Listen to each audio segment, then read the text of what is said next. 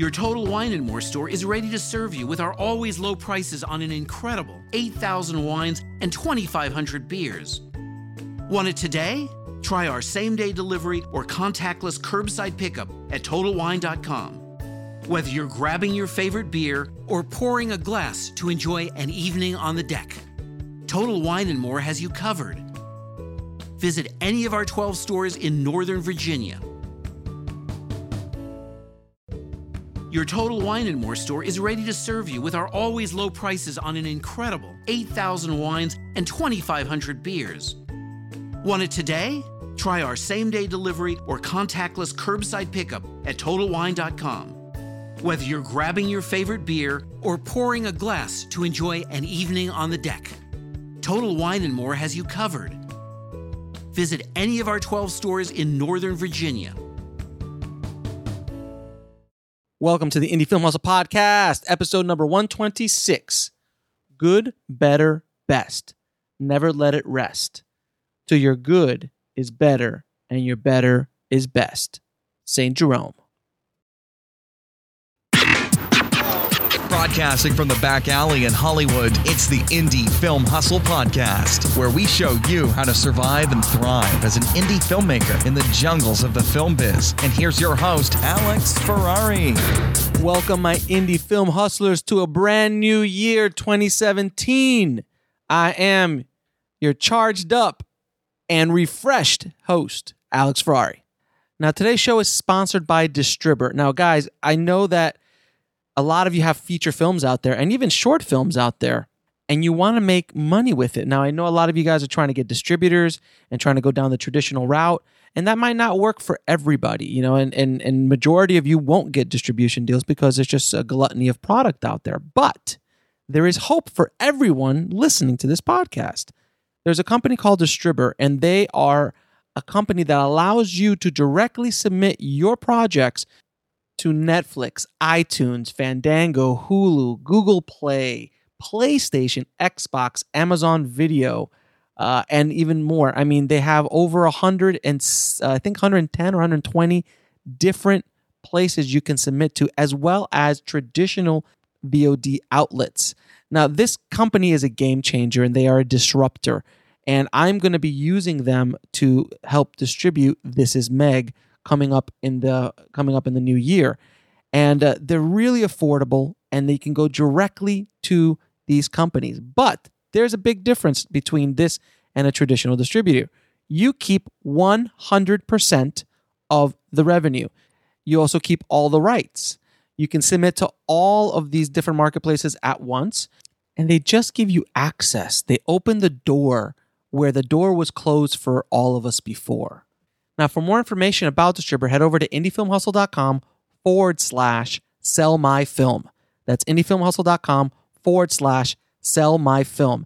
And as I go through the experience of selling This Is Meg, you guys will hear back of what happens with Distribber and what I can do. There's a lot of amazing stories and case studies of people doing very, very well with this platform and trying to sell it directly as opposed to going through a distributor.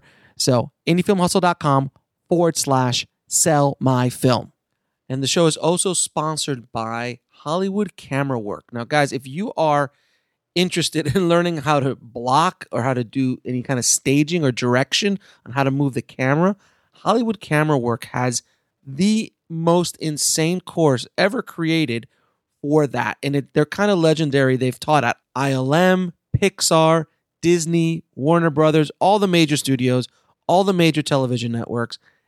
They're crazy, and it's really, really amazing. And they also just came out with seriously, and I've taken this course, the directing actors and how to direct actors course. It is the most insane thing you have ever seen in your life. It goes through every aspect of how to direct actors, every form of getting a performance out of an actor, also how to do casting, how to set up rehearsals, the whole ball of wax. And they also have a course on visual effects for directors. They have an awesome course called Hot Moves, The Science of Awesome. If you want to get really amazing, action-packed, kind of like Tony Scott or Michael Bay kind of moves, but those kind of like crazy moves that make your movies look much more cinematic and much more awesome. Now, I have a special deal with Hollywood Camera Work. You can get 30% off all courses, all apps, everything they have to offer by using the code HUSTLE. So go to indiefilmhustle.com/Hollywood Camera. That's indiefilmhustle.com/Hollywood Camera and use the coupon code HUSTLE to take advantage of this insane offer. So welcome back, guys. 2017 is here. Let's shake off 2016. I know it was an interesting year to say the least, but we're here now, and we're going to make 2017 an amazing year. And I want to start off the year with an episode of Ask Alex. I wanted to answer questions from you guys. But before we get to that, there is a ton of stuff I want to talk to you guys about. First and foremost, to start off the new year, in the Indie Film Hustle Film School, I've added probably around 20 to 30 brand new filmmaking courses covering every topic you can imagine. And a lot of them are on sale for $10. So head over to indiefilmhustle.com/film school. Now, also, a bunch of those courses are in the Indie Film Syndicate, which I am offering one free month for the next week or so. Today's Tuesday, so it'll be done on Sunday. Head over to indiefilmsyndicate.com and use the coupon code NEWYEAR2017, and you'll get your free month of the membership. Check things out. I just added a ton of new courses to the membership and a lot of cool stuff happening in the Facebook group as well. So, guys, are we going to make this a good year? Are we all going to follow through with our resolutions? Because I know I've already started on some of my resolutions. And I have a crazy amount of stuff I'm going to try to get done this year. And it's going to be pretty nutty. And I can't wait to share all the news about This Is Meg. I do have some news, but I will let you know as soon as I'm able to let you know. And I truly hope I see some of the tribe at Sundance this year, because I will be going to do that workshop for Blackmagic discussing This Is Meg and how I shot it, edited, and colored it in DaVinci over at Slam Dance on Saturday, the first Saturday as well. I'll leave all that information in the show notes. Of course, if you want the show notes, head over to indiefilmhustle.com/126. So let's get to answering some of your questions. So tribe member Colby asks, should filmmakers own their own gear? Should they, get their own arsenal of stuff? Because the things change so much and cameras change so much, and it's kind of waste to buy a new camera today because tomorrow there'll be a new one that you want. Well, this is my experience with that. I like to own my own gear. Now, I don't have the most expensive gear. I don't have an Alexa sitting in the back right now in my office, but I have a bunch of cameras that I own. I have my own lighting gear. I own a bunch of different gear, but some things are going to last for a while. So like lighting gear, lenses, things like that, those are going to last you. They're not going to be replaced as easily. Now, as far as cameras are concerned, try to buy something that has a lot of bang for your buck, and it's going to last you for at least a year or two. Now, I'm also a big, Amazon and eBay seller. I sell everything. I barely have anything anymore. Anytime I need cash, I just start selling stuff on Amazon and eBay. And those camera gear and film gear always sells very well. Always has decent resale value. So make sure you get good stuff and you resell it later. The benefits of having your own gear is that you get to play with it. You get to test it. I could easily go out and rent something much cheaper than owning it, but I have to go out and rent it. We have to get insurance, and then you only have it for the time that you're going to rent it for. Or you have your gear and you can pick up and go whenever the hell you want. You can start doing tests. You can start shooting short films. You can start doing a lot of things. I'm a big advocate of owning your own gear. As you get bigger and farther along in your career, you might want to upgrade and buy other cameras later on. But then it turns into a business. So, if you buy a $5,000 camera, are you going to be able to generate $5,000 in the next year off that camera? If you are, then it's a perfect business expenditure. No problem at all. Same thing with post-production equipment. If you're able to generate so much money with that equipment, it makes sense to own it. Now, if you're spending a little bit of money to buy your own camera gear and stuff like that, just to do your own projects, it's not that big of an investment. But the bigger the investment, the more return on that investment you should have, whether that is to shoot your feature film, which you are going to sell, or if you're going to be doing other kind of projects. So I hope that answers your question, Colby. Next question comes from Joseph, and he asks, when is the perfect time in pre-production for you to start casting? Well, I would start casting once the money is in place. Once you have a production to go, that is a go, and you're not waiting for money to drop or anything like that. To be safe, I'm trying to be safe here. There's many people who do it many other ways, but the way I do it is once I know that there's money in place to make the movie, start casting as soon as possible. As soon as you have dates and money, that's the thing, because you can't really cast without dates. Because actors need to get things in their schedule. Agents need to schedule their clients. So you need dates and you need cash. And then everything else is back, you go backwards from there. So once you have a production date, whether that's 4, 8 weeks ahead, 10 weeks ahead, whatever it is, you can start casting. Our next question comes from Hunter. And he asks, what advice would you give someone working with non-acting actors who will be getting little or no pay? Yeah. That's a really great question, Hunter. Well, I've worked with non-actors in my career, and I've worked with actors who've got little or no pay. It all depends on the human being. It all depends on the person you're dealing with. You could have a non-actor who's really energetic, really wants to do the project, and life becomes a lot easier. When you have someone that you're not paying, and again, these are non-actors. These are not just non-actors. These are people who are not actors.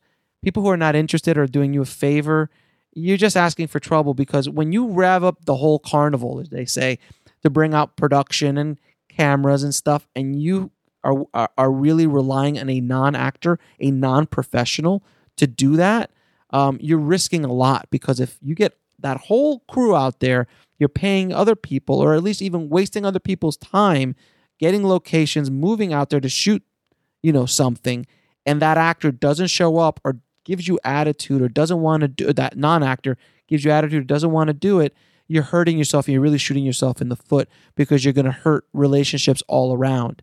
Now, if you're doing something small at your house, very controlled, very this or that, doesn't really matter who shows up or doesn't show up, that's not that big of a deal.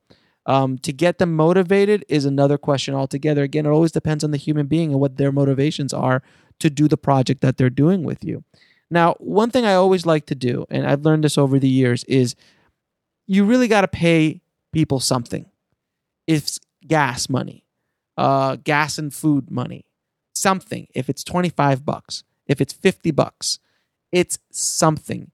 It gives them a motivation to be there, because they're going to get paid something. When you're paying somebody nothing, even for an opportunity or whatever, it really is, you're not going to get the best out of them, no matter who they are, no matter what actors they are, and what kind of favors they're pulling for you. And that goes also for crew.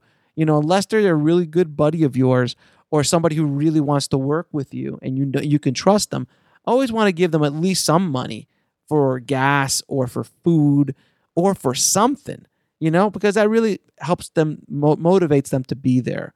So that's my advice with working with non-actors and with, non-union actors, if you will, when working on an independent film project. Hunter also asks another really great question about shooting a film guerrilla school. If I go to submit a film to contests and festivals, will I have a problem with people in public in the background shots? Would it making the background more blurry or out of focus help? As far as working with background extras that are not on your crew and you're just grabbing them, in documentary world, it's fine. Even in documentaries, you should always get a release. But if you're going to do that in a guerrilla style out in the world, which I've done, always try to frame them out as much as you can. But if you can't, try to get them out of focus. If they're out of focus, no problem. The big thing is that you can't recognize them. You should always get a release, or that you cannot recognize their face. You can shoot the back of their heads, the side of their heads, as long as you cannot recognize their face. Again, always ask an attorney for legal advice in regards to this, because this is kind of a legal situation. We did that with Meg. There was a scene where we were out in the world, and there was a place where there was some extras, people that were walking around, and I made sure to frame them out as best I could. And then also when they passed, Make sure to get the back of their heads. And if you get the back of their heads, you got extra production value because you got bodies there. But you should be careful with it. I've heard multiple stories. You also ask if you have products in a store, do you need to get them out? Do you need to blur them out? I think I've answered this question before in the podcast, but I'll answer it again. When you're dealing with product lines, if you can get them clean, great. If you're going to go to major distribution, they're going to want you to have those clean or fixed in post, but do not blur them out. That's horrible. That's like the worst thing you could do is blur out a logo in a feature film. It looks horrendous. So you either have to get them done properly with visual effects and paint them out or not have them there in the first place. That's one school of thought. Had another friend of mine who released a movie through a very big distributor. They had stuff all over the place. And as long as no one is like doing something derogatory with that product, so like let's say someone chokes on M&Ms in the middle of the scene and M&Ms are all over the place and the logos are everywhere and, you know, the guy chokes and dies, M&M's probably not going to be real happy with that. So you got to be really, really careful when it comes to that. But movies like Clerks, you know, Kevin Smith's film, they shot in a convenience store. They shot on a video store and they talked about movies. You know, this other guy shot a whole movie in Disney World with copyright problems everywhere, and that got released.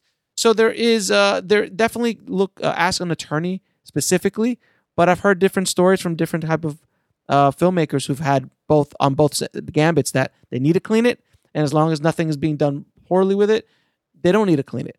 Now, the last question today is from tribe member Courtney. Courtney asks, how important do you feel it is to shoot on film if you plan to go to the big festivals, film festivals, hoping to get a distribution deal? That he took the Dove Simmons DVD class, and that stressed that you needed to shoot film, but that was also in the age of mini DV. So, what do you suggest? He also says that she's looking to shoot mostly 75% of the movie, mixed with some digital footage that will cover about 25% of the movie. Now, Courtney, two questions. The first question is shooting on film necessary to get into big festivals, even if you want to get a big distribution deal? No. In today's world, absolutely not. It is not a necessity to shoot film anymore. 90% of films or projects are shot digitally now, and film is definitely not a prerequisite by any stretch of the imagination. Now, with that said, shooting Super 16 or shooting 35 millimeter is great, and it will give you something unique at a big film festival. But at the end of the day, guys, it's just a format. And if you think just because you shot your movie on 35 millimeter, you've got a better chance of getting into Sundance or South by or any of these big festivals, the answer is no. They don't care. They really don't care. They want a good story. It's just a format. So, Courtney, I would suggest that I see that you're going to shoot like with an Arri SR3. Great. You have to understand why you're shooting with film. We sell obviously a master class on shooting Super 16, and it's a very viable format. But there is a cost involved. There is a substantial cost involved. So you have to ask yourself the question, why are you shooting film? Do you want to because you want to shoot film? Because you want to get that experience? Is it your DP who's pushing you to shoot film because they want to shoot film? I don't know why the reason is, but you should ask yourself that question. Why do I need to shoot this on film? Is the story absolutely necessary to be shot on film? The new movie Jackie that just got released was shot on Super 16 millimeter. It makes perfect sense aesthetically to shoot that film in Super 16 millimeter because of the time period they're trying to get, the vibe they're trying to get with the movie, the whole thing. It made sense. Same thing with The Wrestler. Same thing with Black Swan. Those were creative choices by the director, but those directors have a lot of money. If you're an independent filmmaker and don't have a lot of money, I would seriously consider shooting in a digital format because film is an unforgiving beast, and you better know what you're doing, and it could eat up your budget so quick it'll make your head spin. So I would be much more inclined on shooting with an Alexa. If you can afford film, you can afford an Alexa. And if The Revenant and all these other big movies are shooting with an Alexa, I think your project would do very well as well with it. And also the workflow is going to be a lot easier moving forward in post-production. If you've never shot film before and this is your first experience shooting film, I'd be very, very leery of it because I could just see it going downhill very, very, very quickly. I've seen it happen too many times. I've had many projects come through my doors that have done this specific thing, thinking that shooting on film would give them some sort of edge. It does not. It only gives you an edge if you've got a good story. If you have a good story, you can shoot it on your iPhone. It doesn't matter. It's all about story, guys. And if you are going to decide to shoot on film, try not to mix it with digital. It's not going to work really well. You know, if you're going to mix it with digital, just shoot digital. If you're going to shoot film, shoot all film. But mixing formats in any scope, by the way, and guys, this is a general note for everyone listening. Please, if you can, do not mix cameras or formats or platforms when shooting your independent movies. It drives me crazy as a post-production guy. You know, when you shoot an entire movie on Alexa and then you got GoPro, you know, for establishing shots.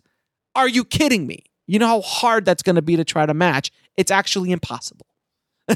It's really impossible unless the DP really knows what they're doing. It's going to be extremely difficult.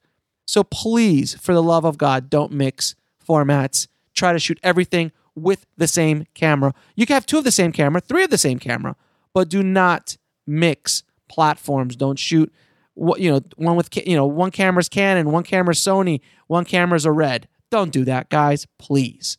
It really, really is rough. Unless you do extensive testing and you bring it in and you feel that you guys can cut it together and it's going to look good and the color grading is going to work, then maybe. You know, I've had experience with shooting Alexa, and then they also throw in a Blackmagic because aesthetically they're very similar images, and you won't be able to tell the difference with some pickup shots or something like that.